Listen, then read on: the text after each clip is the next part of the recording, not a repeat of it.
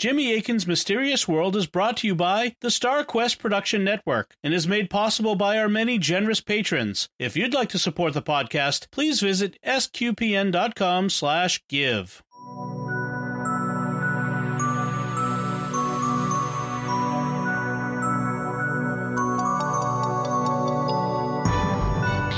You're listening to episode 261 of Jimmy Akin's Mysterious World, where we look at mysteries from the twin perspectives of faith and reason. I'm Dom Bethanelli, and I'm joined today by Jimmy Akin. Hey, Jimmy. Howdy, Dom. Folks, this is an episode we recorded a few months ago to thank our patrons at patreon.com/StarQuest for their generosity in making this and all our shows at StarQuest possible. We gave them early exclusive access, but now we're sharing it with you to show you one of the benefits of being a patron. So, Jimmy, what are we going to be talking about today? Today, we're going to be discussing subjects like whether you can be possessed by an angel, the hollow moon theory, the Genesis flood and the Younger Dryas flooding, whether there were actually two Marys in the raising of Lazarus account, how we got chapters and verses in the Bible, the Aramaic of the Lord's Prayer, the Philadelphia experiment, Ouija boards, King Arthur, the Nation of Islam, and more. Excellent. So, folks, please enjoy this show. The first question comes from Art, who writes, "Hey, Jimmy, what are your thoughts on the hollow moon theory? And would you consider doing an episode on it?" Well, I definitely have it planned to do an episode on the hollow moon theory. I haven't dug into the subject too deeply at this point. For people who may not be familiar, the hollow moon theory is a belief that the moon contains large cavities under the surface. Maybe it's even a sphere that is just hollow on the inside, kind of like, a lot of balls are that you would play with. It's just like an outer shell of plastic and it's empty inside. And that's kind of an extreme but archetypical idea about what the hollow moon might be like. There are also claims associated with the hollow moon theory that not only is it hollow, but it's actually an artificial structure that is a spaceship that was orbited around the Earth. In terms of what I think about it, like I said, I haven't dug into it too deeply. I am suspicious of this claim. We have seismic information about the moon, and also we can, kind of tell what its mass and density is because of orbital mechanics. Its gravity has an influence on the Earth, and so we can calculate, and we know how far away it is because we can see how far away it is. We can even measure it to phenomenally small distances by bouncing radio waves and laser beams off reflectors we've left on the surface of the moon. So we can get really precise calculations about its mass and its density and although there are some interesting things that hollow moon theorists point to, the mainstream consensus is that it's a solid object and not a spaceship. And so I tend to defer to that until I see good evidence to the contrary. Also, I'd point out that some of the hollow moon theorists believe that it arrived within human history and within recorded history even. They'll point to legends of like early Mesopotamian and other civilizations that imagine a time before the moon and say, see, there was a time before we had the moon. It must be a recent arrival, so it must be like an alien spaceship. The problem is every culture in the world speculates about how things got to be the way they are. And so everybody has creation stories, and the moon is a big part of human experience. It's the biggest, brightest thing in the night sky. And so everybody has a creation story about how the moon got there.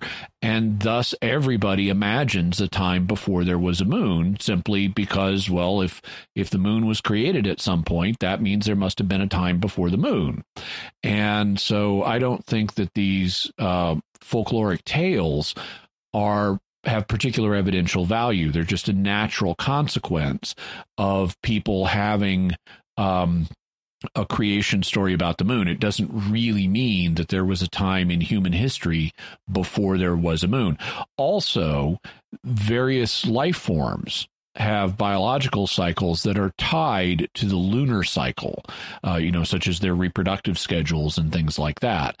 And the only way you'd have life forms on Earth that are tied to the actions of the moon in the sky is if the moon has been there for evolutionary timescales, so that these creatures adapted to the presence of the moon and, the tides it causes and things like that over millions of years. So I think in particular, the idea of a recent arrival of the moon is contradicted by the scientific data we have. But we will have, until I'm able to do an episode on it, we will have links to information about the hollow moon theory, as well as information about animals that tune their behavior to lunar cycles. And Jimmy, everyone knows that the moon is actually a giant space dragon egg, as told us by the worst Doctor Who episode ever. one of the worst. I wouldn't say it was the worst.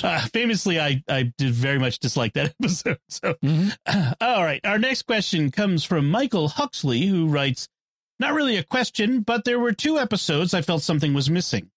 In the Kabbalah episode, it was a fascinating history, but never really talked about how it became a Hollywood craze.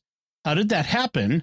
And when Jimmy was interviewing his ghost hunting teacher, they talked about ghosts as recordings and mental cleansing.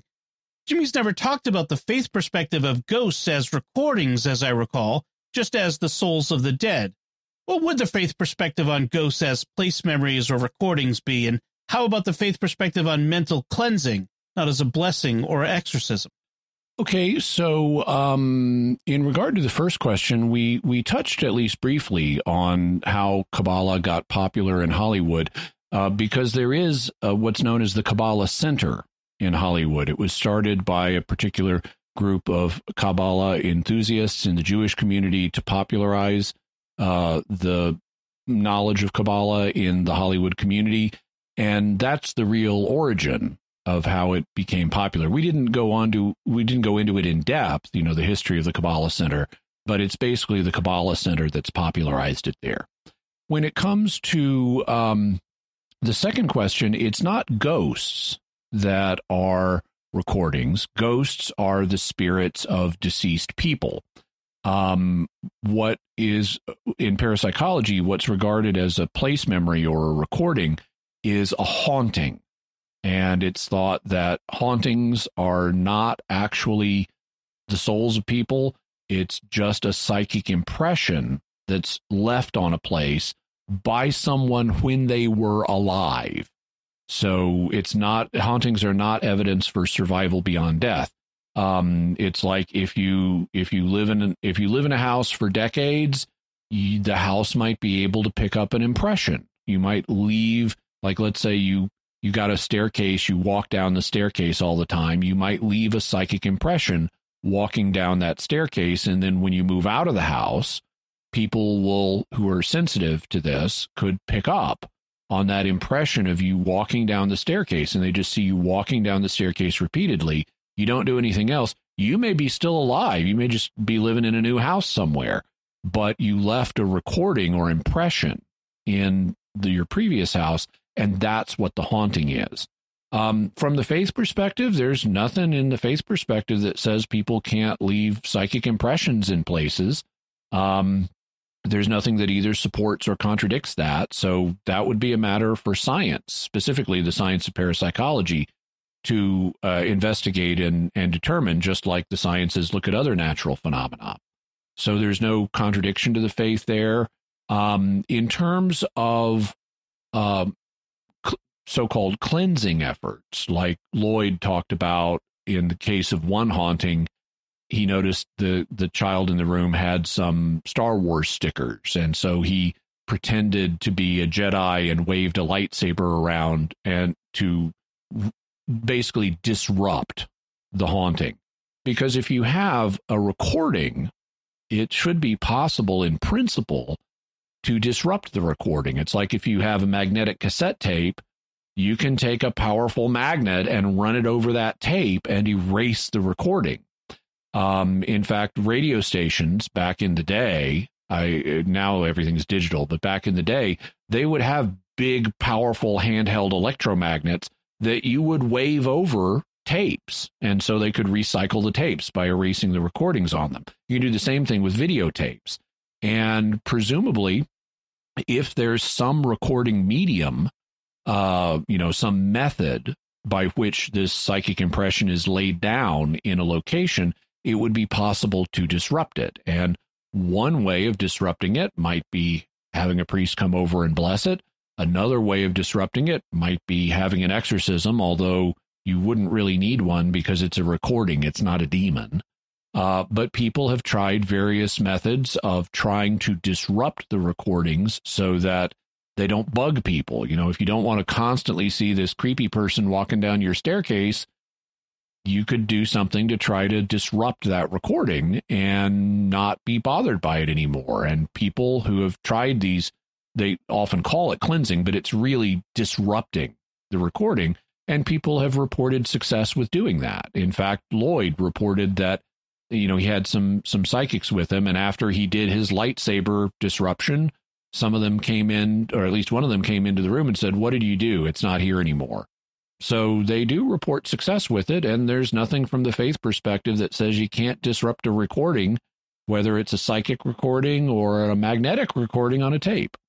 All right. Our next question comes from Adam Gettelfinger, who writes, Jimmy, do you think there's any connection to the flood in Genesis with the Young Dryas flooding of approximately 14,000 years ago? So the Younger Dryas is a period of increased glaciation in the it's like 14 to really more like 11 to 12,000 years ago, in that kind of time frame. Earth had been coming out of a period of out of an ice age, out of a lot of glaciation, and it had been getting warmer, but then all of a sudden it gets colder again for, around a little more than 1,000 years. And that's called the Younger Dryas period. And so it started to freeze up again. But then at the end of the Younger Dryas period, it starts to warm up again. And as it warms up, and there are a whole bunch of theories about Younger Dryas, and we will cover them in the future. But as it warms up, the ice started to melt again, and that would have caused flooding. And I think it is possible that could be one of the things that influenced flood legends in the ancient Near East, including the biblical account of the flood. There are indications. In fact, I have a book that I've read about this, of ancient flood-like events that the memory of which has been preserved for tens of thousands of years, like, for example, among Australian Aborigines. And there are other traditions. I've been doing a study of traditions that are tens of thousands of years old, some of which are astronomical. Meaning dealing with the stars. And we've even talked about a few of those on the show. So it is possible to preserve the core of a tradition over extremely long periods of time. And I therefore think it's possible. I don't think it's certain, but I think it's possible that that the melting at the end of the Younger Dryas could have been the basis for some of the ancient Near Eastern flood legends, and thus could have influenced the story of Noah's flood.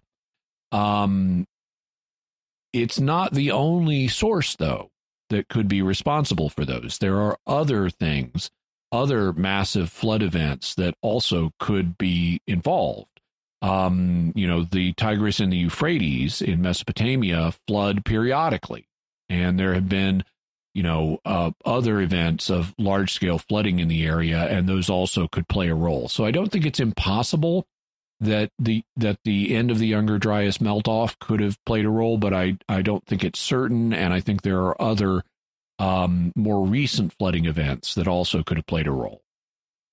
Our next question comes from Christy, who writes, I recently read a written version of a sermon that seems to suggest that two Marys were present at Lazarus' resurrection. Mary, who was Lazarus' sister, and Mary, probably Magdalene. Elizabeth Schrader, a New Testament scholar, was writing her thesis and looking at Papyrus 6, which contains the Greek version of John 11, when she noticed that the papyrus shows two Marys instead of a Mary and a Martha. After looking into it some more, she claims that one of the Marys was changed to Martha in a 4th century translation. Rereading Lazarus' resurrection story with Mary, Lazarus' sister, and Mary Magdalene puts Martha's confession of who Jesus is into Mary Magdalene's mouth. She then parallels the story of Peter's confession with what she reads as Mary's confession and takes Magdala to be a new name similar to Cephas, meaning tower. Her argument seems to have had enough behind it that the Harvard Theological Review picked it up. So my questions are, have you heard about this? What are your thoughts on it? What would the faith implications be of Mary Magdalene having a confession and new name similar to Peter's?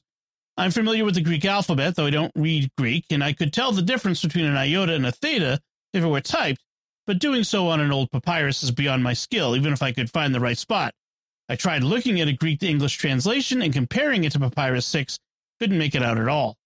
I tried to do a bit of superficial background research to confirm the claim, and I was able to find the Harvard Theological Review article mentioned and confirm the existence of the Nestle Aland Translation Committee of the Greek New Testament.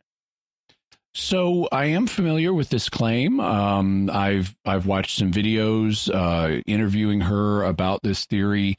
I'm open to the idea that this could be the case, but I'm skeptical. In particular, one of the reasons I'm skeptical is that the two female figures in John 11, which is the resurrection account, are described as sisters. And it's very unlikely, even though Mary was the most common female name in first century Jewish Palestine, it's very unlikely you'd have two sisters in the same family, both named Mary.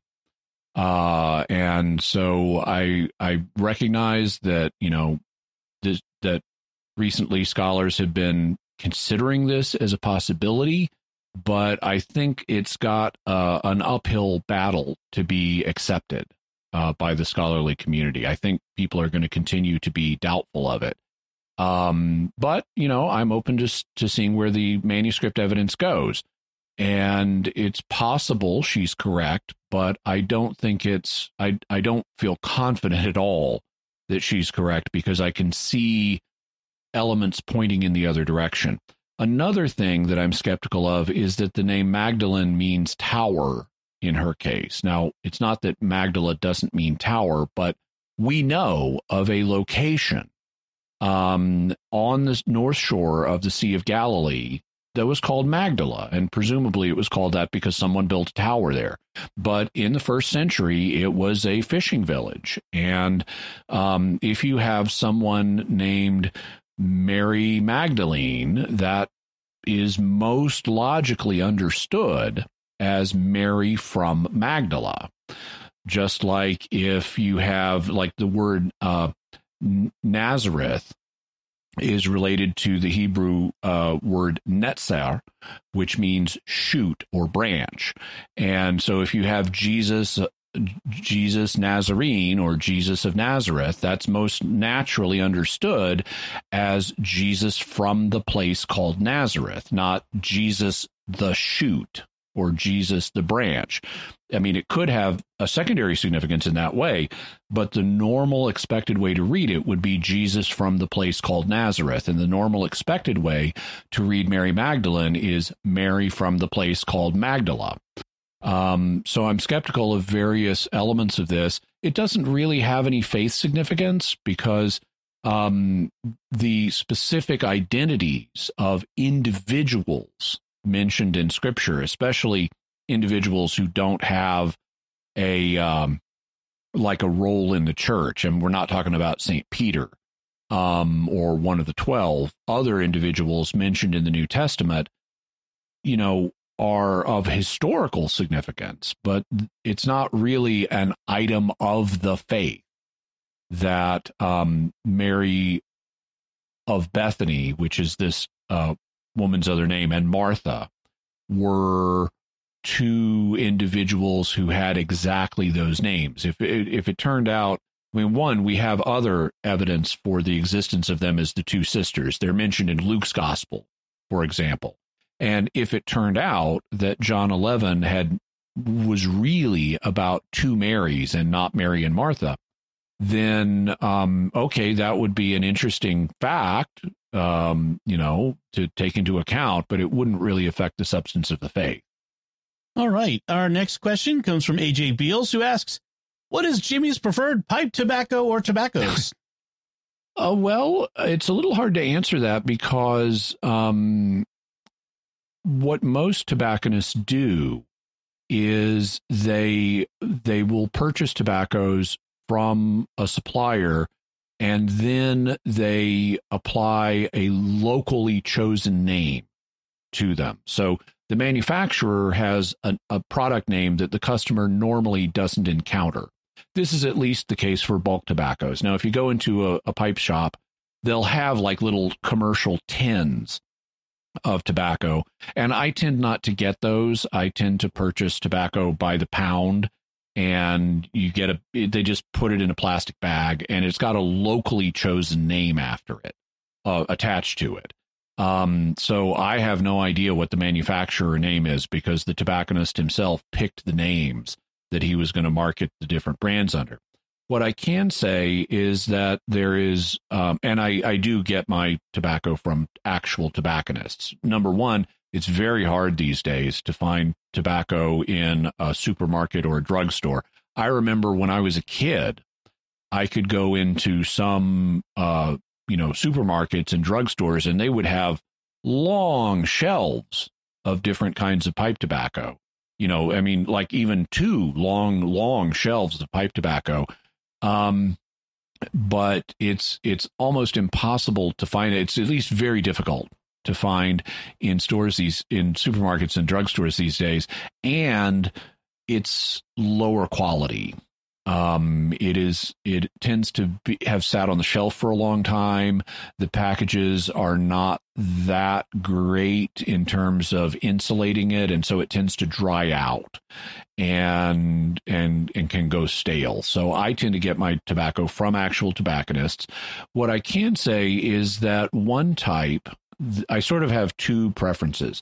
One type is here in San Diego. It's marketed under the local name Better Than Captain Black. Now, Captain Black is a dime store, drugstore quality tobacco that you would frequently see. It started in the 1970s. It became very popular. It became the most popular, supermarket type brand of pipe tobacco in America. And so it's one of the few that you can still sometimes find in a supermarket or a gas station or a drugstore. And so what Better Than Captain Black is a type of tobacco that is similar to Captain Black, but better. It's made with better ingredients. It's fresher and so forth. And one of the things I like about it is it burns very smoothly. It doesn't burn hot, which some pipe tobaccos do. Some burn cooler and some burn hotter. So that's one kind of pipe tobacco that I like. I also like some pipe tobaccos that are sweeter, that have elements of flavor notes of like fruit in them. So cherry, strawberry, blueberry, things like that. And some of them do burn a little hotter. So I don't, because the flavorings you add affect the temperature at which a tobacco burns. So I do like some of the kind of sweeter, more fruit flavored tobaccos, but some of them burn a little hot for me, and so it just varies. Our next question comes from Paul Bauer, who writes, what is the history of the chapter and verse designations in the Bible, and what part of the Bible would you renumber? Well, okay, so with the exception of the book of Psalms, which has always had the numbers in it, at least as far back as we can tell, or at least if not the numbers, it's been divided into chapters from time immemorial. The other chapter divisions were added by the Archbishop of Canterbury, a man named Stephen Langton, who lived between around 1150 AD and 1228 AD. So he was kind of the last part of the 12th century, the beginning of the 13th century, and he was the Catholic Archbishop of Canterbury. And for a long time, it was just chapter divisions. They didn't have verse divisions. Over time, a variety of different schemes for verse divisions were tried. The one that we find in modern Bibles was developed by a French Protestant gentleman named Robert Estienne, who lived in the 16th century. He was born in 1503, he died in 1599, and he published an edition of the Bible containing verse divisions in 1551. And the verse divisions, made it a lot easier to find exact passages quickly. So they were popular. I mean, that's why people were trying different schemes of them. And the one that Robert Estienne introduced in 1551 eventually became the standard that's used by publishers today, for the most part. In terms of where I would revise things, I'm sure there are any number of places, but two occur to me right off the top of my head. One of them is I would change the break between Genesis 1 and Genesis 2. Because if you read Genesis 1, it describes the first 6 days of creation. But at the beginning of Genesis 2, it describes the 7th day of creation. And then the second creation account starts in Genesis 2, verse 4. So this doesn't make any sense. The 7 days are clearly one literary unit. They're meant to go together. And so I would move the boundary for chapter 1 from after the 6th day to after the 7th day. So I would begin Genesis 2 with what is currently Genesis 2:4, which is where the second creation account begins, in order to keep the 7-day literary unit together. Another place that I would change the chapter division is at the other end of the Bible. It's in the book of Revelation. There, I would change the chapter break between chapters 13 and 14. The reason is, at the end of chapter 13, we have the introduction of the number and mark of the beast. And people stop reading because it's the end of the chapter. And if they kept reading into chapter 14, they would learn that the mark of the beast is immediately contrasted with the mark of Christ's followers. And so because they tend to isolate the mark of the beast, they think it's literal, like there's going to be a literal mark or a literal chip or something that people have.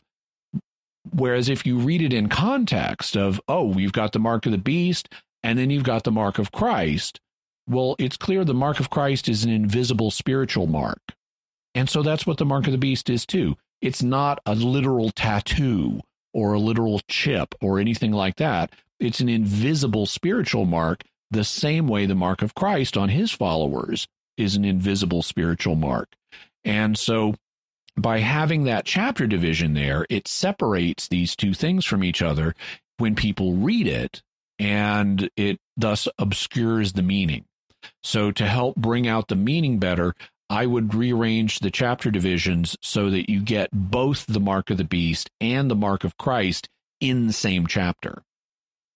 All right. Our next question comes from Paul Binner, who writes, Jesus probably wasn't speaking Greek when he gave us the Lord's Prayer. Any thoughts on what the Aramaic word was that was ultimately translated into the mysterious word epiousion in the Greek?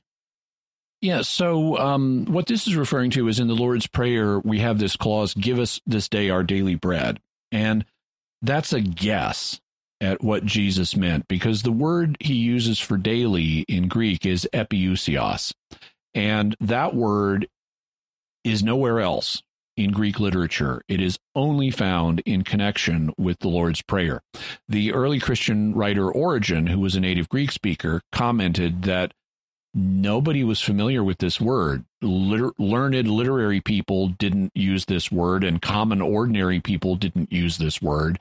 And he speculated that the evangelists coined it when they were writing their Gospels, because it did not exist in previous Greek. And so exactly what it means is kind of a mystery. And there have been a bunch of translations like Maybe it means the bread we need, or the bread for the future, or the bread for tomorrow, or the bread for the next day, or in Latin, Jerome didn't know what it meant either. He translated as supersubstantial, which probably, according to some, means like our supernatural bread, which could be a reference to the Eucharist. But it's mysterious. Now, in terms of what the Aramaic word might have been, we'd have a better idea if we knew what the Greek word meant, but we don't. And without knowing what the Greek word means, it's kind of hard to back translate it into Aramaic.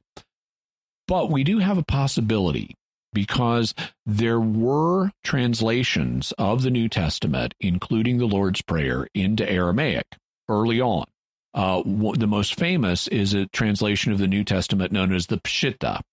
And so, for example, you can look in the Peshitta or in other early Aramaic translations of the Lord's Prayer and see what word is used there.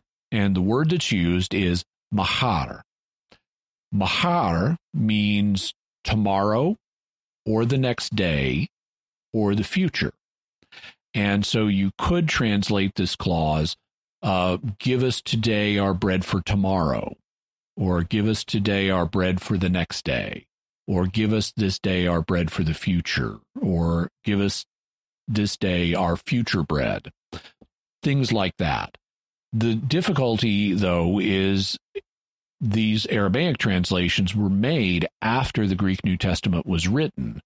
And if the authors of these translations were translating the way modern translators do, and if they didn't know what epiousios meant because it was not a word in Greek at the time, they would be guessing that what Jesus meant was mahar.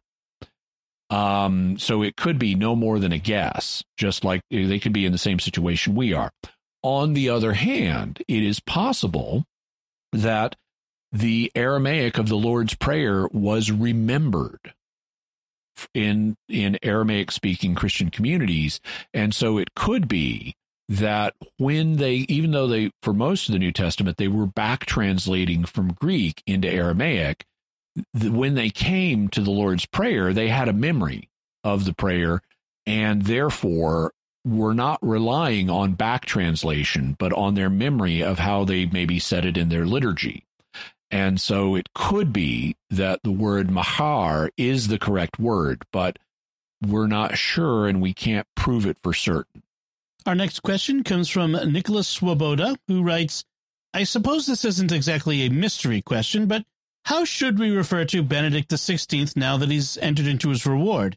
Is it most appropriate to continue to refer to him as Pope Emeritus? Or do we revert back to plain old Pope? We revert back to plain old Pope. That's what we do with every other Pope in history, even the ones that resigned, like Celestine V. We just call him Pope Celestine V today. We don't say Pope Emeritus Celestine V. The Emeritus title is useful when a pope has resigned and is still alive, because it tells you he's not the pope right now. And so it's useful while he's still alive, but it loses that usefulness once he's dead. Everybody knows a dead pope is no longer pope. So the fact he's dead tells you he's not pope now, and you don't need the word emeritus. It's superfluous at that point. And so the historic pattern of referring to a retired pope who's deceased as pope, just like we refer to all other deceased popes, would seem to be the obvious way to go. Our next question comes from Lauren, who writes, we've all heard about demonic possession, but what about angelic possession?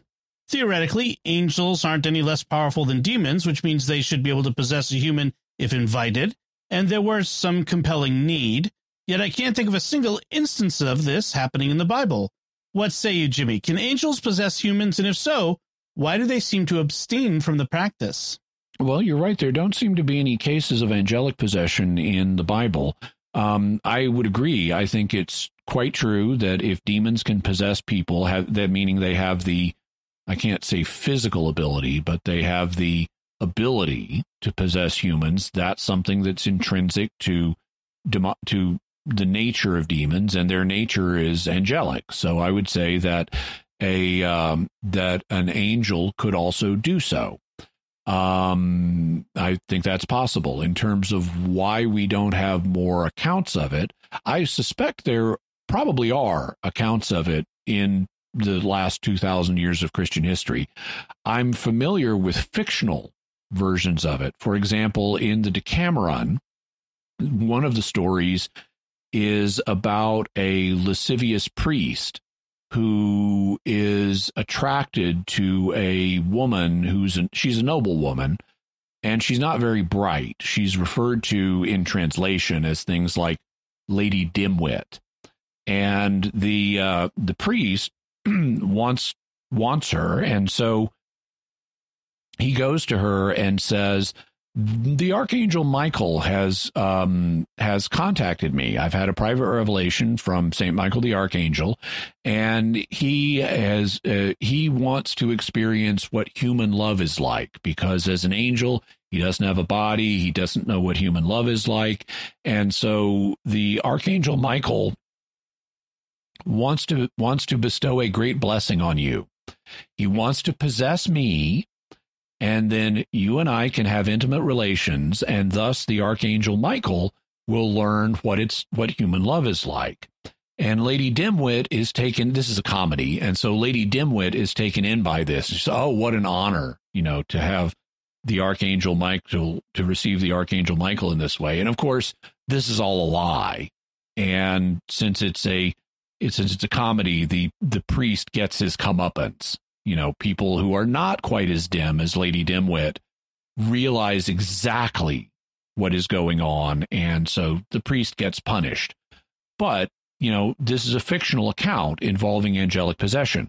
I would not be at all surprised to learn of accounts of a non-fictional nature, so ostensible, actual angelic possessions, but I'm not aware of any. And if I ever discover some, and maybe someone in the audience knows of such accounts, in which case I'd love to hear about them, but I need to then evaluate them and see, is this something that we actually have good evidence for, or could they just be legends or folk tales that don't really have a historical basis, or could they be explained by something else, like a demon pretending to be a good angel and possessing someone? That would have to be evaluated.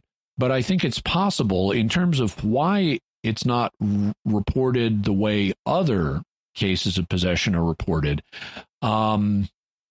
I would think it's because of free will, that even though demons cannot simply override our free will, they can't just utterly remove it. Demons are bullies, and they don't really care about your free will. They just want to torture you and cause problems. And whereas angels don't want to do that, the good ones will respect that God gave you free will, and therefore they're not going to interfere with that. They're not going to try to seize control of you. And what would happen if you voluntarily let an angel in control? Well, that might be possible, morally speaking, if there was a special reason that you needed an angel inside of you to do something. But that doesn't seem to happen very often, if at all, and so we don't see that happening very often. There's also no custom of Christians asking angels to come into them and take control temporarily. So I think between the absence of a need for that happening and the absence of a custom, and the possibility that it might just not be God's will for this to ever happen, we don't see it happening. Incidentally, another a case, this is another fictional account, but there in Star Trek Deep Space Nine, there's an episode, I want to say it's called The Reckoning, but I may be misremembering. But you have these angelic beings known as the prophets, and you have their opposite, who are demonic beings called the Pa Wraiths. And in one episode, you have a Pa Wraith possess involuntarily. So this is effectively a demon possessing Jake Sisko, the son of the station's commander. And to battle the Pa Wraith that's in Jake, one of the prophets, so an angelic being, possesses Major Kira, who voluntarily lets the prophet possess her so that it can do battle with the demon that's in Jake. And so in this scenario, there is a special need for why Major Kira needs to voluntarily allow a prophet into her in order to have this prophesied battle that's in Bajoran prophecy. So I can imagine scenarios where there could be a need for an angel to let an angel into you, but that's a fictional scenario. I don't know whether that occurs in real life. Incidentally, while we're on the subject of possessions, there are reports that not only can angels possess someone, whether it's a good angel or a bad angel, there are reports of human souls possessing other people. That happens in some cases in transmediumship, and where a medium, and we've talked about mediumship, and we'll talk about mediumship more in the future, and the problems associated with it.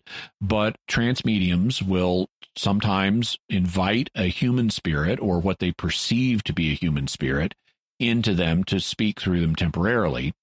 But there's also involuntary possession by human souls in the literature. In Jewish literature, such a soul is known as a dibbuk. Dibbuks are departed human souls that are very attached to this life and want to seize control of living humans. This is also reported in Christian literature. In Christian circles, we don't tend to call them dibbuks, but there are reports of deceased human souls seizing control of a living human being for one purpose or another. And we will be talking, of course, more about possession and dibbuks in future episodes. Jimmy Akin's Mysterious World is also brought to you in part by Rosary Army, featuring award-winning Catholic podcasts, rosary resources, videos, and the School of Mary online community, prayer, and learning platform. Learn how to make them, pray them, and give them away while growing in your faith at rosaryarmy.com and schoolofmary.com. And by Tim Shevlin's Personal Fitness Training for Catholics, providing spiritual and physical wellness through personalized nutrition, workout and prayer programs, and daily accountability check-ins. Learn more by visiting fitcatholics.com. Our next question comes from Thomas Salerno, who writes, "Hello, Jimmy and Dom. I'm sure this is on the big topic list for future episodes, but I was interested if Jimmy had any preliminary thoughts on the so-called Philadelphia experiment, a World War II mystery that has interested me for many years. Thanks." Yeah, so I'm familiar with the Philadelphia experiment. We'll have a link to it for people who'd like more information. It allegedly was an experiment that was performed in kind of the mid-20th century by the U.S. Navy, and it involved either, depending on whose story you credit, it involved either trying to teleport a ship from one location to another, or make it invisible, or maybe they were trying to make it invisible and then it teleported, stuff like that. And it injured the people who were on board the ship. Some of them died, some of them went crazy, things like that. It is on the list for future shows, and I have actually read a good bit about it. And the indications are, spoiler warning, it's a hoax. The stories connected with it are not properly sourced, and they appear to be the creations of a gentleman. He went by more than one name. The name is his name in English was Charles, and I'm Charles Allen, if I recall correctly. And he also went by a Spanish name of Carlos Allende. But it appears to have all been fabricated by him. But it's still an interesting story, and we can talk about it in the future. Our next question comes from Mocha Bell, who writes, "Hi guys, question. Though using a Ouija board will never be an option for me, I'm curious about your thoughts regarding any actual spiritual dangers it might present. Is it a doorway to the hellmouth?" So the idea that Ouija boards are particularly dangerous is something that was popularized by the novel The Exorcist. Prior to that, you really didn't have this. This is kind of an urban legend that got started as a result of the novel The Exorcist, and which, of course, then was made into a movie that popularized this further. Prior to that point, there was no history of like people play with Ouija boards and get possessed and do evil things. This wasn't really a commonly reported thing, and so there was no evidential basis for saying Ouija boards are unusually dangerous. Now, that's not to say that they can't be dangerous or that someone hasn't ever gotten possessed after playing with a Ouija board, but there is no track record of that. It's not something that was regularly reported. It was just what was in the fictionalized scenario in The Exorcist, and that started a legend that Ouija boards are especially dangerous. But if you think about it, why would that be? Okay, so number one, they were marketed as games, and they're very popular games, and they were played by loads and loads of children. If they were that dangerous, why wasn't there a track record of kids getting possessed all over the place after they played with this game? And there just wasn't. So I don't think that Ouija boards are unusually dangerous for a few reasons. One reason is that Ouija boards usually have nothing at all paranormal going on with them. We've talked about the ideomotor effect before, where people subconsciously are making small movements with their hands without really realizing it. And that happens with writing devices like a Ouija board, where you have a group of letters and you've got a pointing device and people put their fingers on the pointing device and it seems to slide towards certain letters and spell out a message. Okay, normally that's the ideomotor effect. It's one of two things. It's either the ideomotor effect, which is,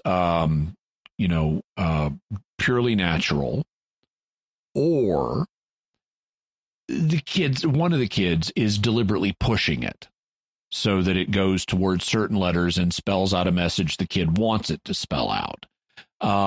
So most of the time, I don't think anything paranormal is happening with a Ouija board at all. It's either ideomotor effect or hoaxing by one of the kids who are playing with it or other people who are playing with it. It is possible that sometimes you might contact a ghost with a Ouija board. That's what these people are ostensibly trying to do. And sometimes it might work because sometimes God allows contact with ghosts, even when people are contacting ghosts in ways that they're not supposed to. Like when King Saul goes to the witch of Endor and contacts the ghost of the prophet Samuel. And both 2 Kings, where this happens, and the book of Sirach confirm it's really Samuel. It is not a demon pretending to be Samuel. It's Samuel. And so God does sometimes allow people to contact deceased spirits, even in ways that they're not allowed to do. And if that can happen through a medium like the Witch of Endor, same thing could happen through a Ouija board. It's also possible that you might contact a demon through it, but overt contact with demons tends to be rare. And we're told in the New Testament to test the spirits, not to have no contact with the spirits, but to test them. So I view a Ouija board just as another form of spirit contact. There's nothing about a physical board with letters on it that is going to be unusually dangerous. It's not going to be any more dangerous than contacting a medium, let's say. And, I'm not endorsing contacting a medium, but most people who go to mediums don't end up possessed. And most mediums it don't end up, with a demon projectile vomiting and stuff like that. So there are dangers in this area, but I don't think that Ouija boards are unusually dangerous. It's just a mechanism for implementing spirit contact. It's not an unusually dangerous one. So I think that the dangers of Ouija boards have been way overblown. Normally, I don't think there's anything at all going on of a paranormal nature. I think it's just the ideomotor effect or a kid hoaxing it. Sometimes you might actually make contact with a ghost or even a demon, but that's not the norm. That's the exception, not what usually happens. So I don't recommend that people play with Ouija boards. I recommend you don't. But I also don't think that the dangers, which are real, should be exaggerated. Okay, that's a good balanced way to approach that. And we don't need to be unusually afraid of Ouija boards compared to other things. Mm-hmm. I used to live in Salem, Massachusetts, where the Parker Brothers factory was that made Ouija boards. Which is kind of an interesting coincidence that it was in Salem, known for the witch trials and all that sort of stuff. They made a big deal out of it. Yeah. Our next question comes from Paula S. Welker, who writes, King Arthur, real person, complete legend, combination of both, which I assume is most likely. And if so, who might he have been based upon? Well, from what I understand, the scholarly consensus these days tends to lean towards the idea that King Arthur is purely a legend, though there are a few scholars and many more popular writers who advocate that King Arthur was a real person, or at least based on a real person. And there are some candidates that have been named, including one guy whose name was like Artor or something like that. I haven't investigated the historicity of King Arthur in detail, so I don't really want to comment on it in depth, but we will have links to articles about King Arthur and the historicity of King Arthur so that you can read more, and we may well discuss King Arthur and his historicity in a future episode. I really hope someday that Prince William's son Arthur becomes king and does take the name King Arthur, because that would just be cool. It would be cool, but it's unlikely because he would be setting himself up for being criticized. Who does this guy think he is? Exactly. It's like why no pope, even if his name is Pietro, is gonna take the regnal name Peter. Peter the Second. Because who do you think you are? Right. Our next question comes from Jenilyn Martinez, who writes, Hi, Jimmy. I'd love it if someday you could use your research skills to find out who the founder of the Nation of Islam really was. From what I've heard, no one's entirely sure what race or nationality he even was. Yeah, so we'll have links to the Nation of Islam and to the guy who founded it, whose name was Wallace, or who called himself Wallace Fard Muhammad. He claimed to be from Saudi Arabia, but the actual evidence suggests that he was really from, if I remember correctly, it was like New Zealand or someplace. He also wasn't actually black. He appeared to be a white man who was trying to pass as black. And it was noted that his fingerprints were identical to a convict named Wallace Dodd Ford, who had been in prison in the United States. So that all of that is disputed by members of the Nation of Islam. They say he wasn't a white guy. He wasn't a New Zealander. He wasn't Wallace Dodd Ford, the convict. He was a black guy who was a prophet and so forth. But the actual evidence would point towards him being Wallace Dodd Ford. And we may well look into him in a future episode. I definitely plan on doing a future episode on Malcolm X. And so we will be talking about the Nation of Islam in the future. And we may do multiple episodes on the Nation of Islam because there are a number of mysteries connected with it. And I'm sure we'll have opportunity to discuss the identity of its founder, Wallace Fard Muhammad. Our next question comes from Chris Buston, who writes, "Hi, Jimmy. I'm a new Catholic convert, yet I would say that the topic of evolution still tests my faith the most. My question has two parts. First, is the amount of suffering, death, and genetic mutation involved in our long natural history incompatible with theism? Second, when Jesus refers to Old Testament characters like Adam and Jonah, he seems to be taking these events literally. Does that mean Catholics aren't permitted to view events like the creation, the flood, Jonah and the whale, and the Tower of Babel as allegories? Thanks so much." So in regard to the first question, I don't see the amount of suffering and so forth in the animal world as remotely incompatible with theism. Any amount of evil is tolerable if God has a good reason for it. Any amount of moral evil, any amount of physical evil.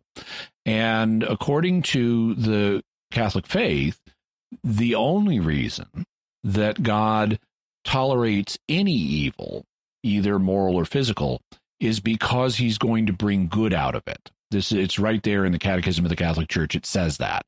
And so all of the suffering we see in the natural world, whether it's suffering that involves death or not, is something God will ultimately bring good out of, an equal or greater good. And so consequently, God has a good reason for allowing this suffering.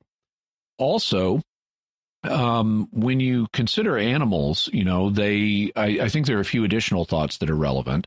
They're not humans, so they don't have rights. God does have a good reason for allowing animal suffering. I think on balance, for the vast majority of animals, they have good lifetime balances. It's like, if you're a human being, let's say you have 80 years of life and you have a really happy life. And then in your last year of life, you have health problems that cause you to suffer. Now, this is an ideal situation, you might say, because we all have suffering at different points in our lives.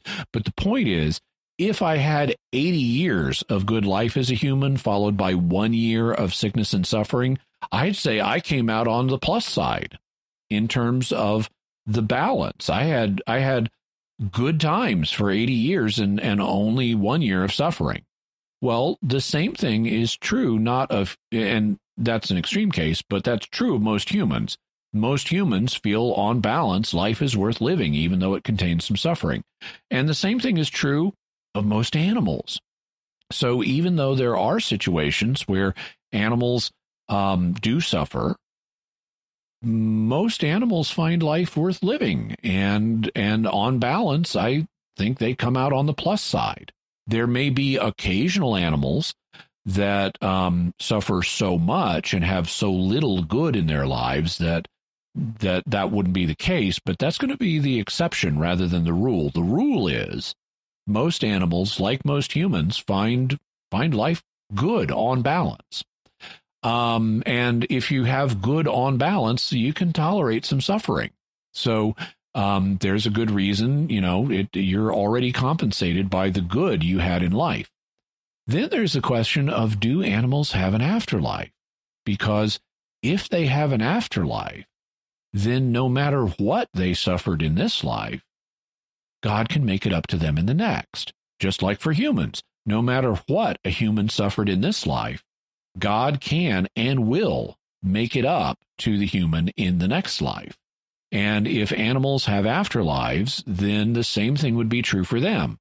In fact, we did a whole episode. It was episode 203. So if you want to listen to it, you can go to mysterious.fm/203. We did a whole episode on animal afterlife, and as surprised as I was to discover it, we actually have some empirical evidence for animal afterlife. And so between all these different reasons, I don't see any problem between the idea of suffering in the animal world and theism. Theism has multiple different explanations for different aspects of the problem of animal suffering. And, in a particular instance, I may not be able to say, well, this is the exact reason for why God is allowing suffering in this case. But in terms of the theoretical structure, it works. As long as God has a good reason, then and as long as he compensates either in this life or in the afterlife for any unjust or excessive suffering that an animal experienced, he's not being cruel. And I don't see a problem for theism as a result. When it comes to New Testament figures like Jesus or St. Paul speaking of Old Testament figures without raising the question of their reality, was Adam a historical individual or was Jonah? I don't see a fundamental problem here. Now, it can be natural to take those as historical references, like when Jesus or Paul might refer to King David, let's say, or King Solomon. But we do have, even in English, a conventional mode of speech where we can refer to someone who was not a historical individual without raising the question of his historicity. For example, if I say Sherlock Holmes was a great detective, I'm not implying Sherlock Holmes was a real historical figure. Or if I say the prodigal son was a really kind man, or I could say the prodigal son. Actually, I was thinking of the Good Samaritan. If I said the Good Samaritan was a really kind man, or the prodigal son was lucky that his father received him back so generously, I'm not asserting that the prodigal son or the Good Samaritan were literal historical individuals. And so I think what you have to do in assessing this question is figure out what's the nature of the individual in the source text. In the case of Sherlock Holmes, the source text is the stories written by Arthur Conan Doyle, and it's clear they're fiction, except in the great game that Sherlockians sometimes play, where they're treated as if they're real history. Similarly, with the Good Samaritan and the prodigal son, or Lazarus from Lazarus and the Rich Man, if I said Lazarus had a really tough life, well, okay, in the source text, these are parables, and you can't count on a person in a parable being a real historical individual, even though they might be based on a real historical individual. And then that informs you how to read later references to them. So if you're considering an Old Testament figure like Adam or Jonah, what you have to do is go to the source text and say, how does this source text function? If the source text is meant to be literal history, then the historical figure is going to be real, and that informs you how to read later passages. But if you discover the source text is something other than literal history, then you have to be more careful. It could be that it's a didactic text, meaning a text meaning to teach a lesson rather than convey historical information, in which case it could involve a historical individual that's being presented in a non-literal context, or it could involve a character that exists for didactic purposes, like the prodigal son or the Good Samaritan. And then that will inform how you read later texts. So I think the source text controls the way later references need to be read. But I hope that helps. We hope you've enjoyed this Patrons Question Show. Jimmy Akin's Mysterious World is only possible because of the generosity of our patrons on Patreon. If you'd like to support Jimmy Akin's Mysterious World and have your questions answered on future shows for patrons, go to sqpn.com/give. You'll find links to Jimmy's resources from our discussion on our show notes at mysterious.fm/261. And we'd love to hear your theories. What are your theories about any of the patron questions that Jimmy answered? You can let us know by visiting sqpn.com or the Jimmy Akin's Mysterious World Facebook page, sending an email to mysterious@sqpn.com, sending a tweet to @MYS_world, in the StarQuest Discord community at sqpn.com/Discord, or calling our mysterious feedback line at 619-738-4515. That's 619-738-4515. And I want to say a special word of thanks to Oasis Studio 7 for the video and animation work they did on this episode. You can check out their work by going to my YouTube channel, youtube.com/Jimmy Akin, where we have the video version of the Mysterious World podcast. And the video actually adds a lot, so definitely check it out. And while you're there, I am trying to grow my channel. We're trying to get up to 40,000 subscribers, so I'd really appreciate it if you take a moment and subscribe and hit the bell notification so that you always get a notification, whether it's for Mysterious World or one of my other videos. Also, if you like and comment, that tells the algorithm that you like it and commented on it, and that'll tell the algorithm to share it with other people too. So that helps us out, and thank you. So, Jimmy, what are we going to be talking about next time? Next week, we're going to be telling you the story of one of the most famous psychological experiments ever. In 1973, psychologist David Rosenhan published a famous study called On Being Sane in Insane Places. It concerned people who checked into mental institutions claiming to be hearing voices that just said single words like thud, hollow, and empty. Although they reported no other symptoms, they were absolutely normal in every respect, they were immediately diagnosed with schizophrenia, and their caretakers never realized that they were, in fact, sane. So, what's the truth about the Rosenhan experiment? Why is it so important, and what have recent investigators learned about it? It's a very surprising story that you won't want to miss. Excellent. Wow, cool.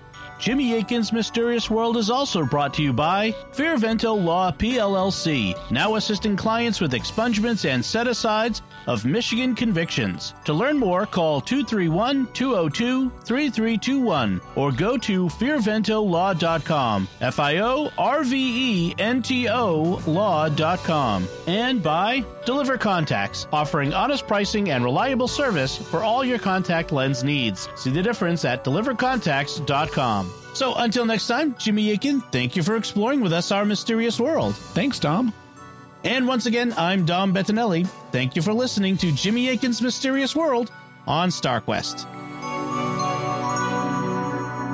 If you've enjoyed Jimmy Akin's Mysterious World, you'll also enjoy another StarQuest Network show, The Secrets of Stargate. Find it wherever you can find podcasts or at sqpn.com/Stargate.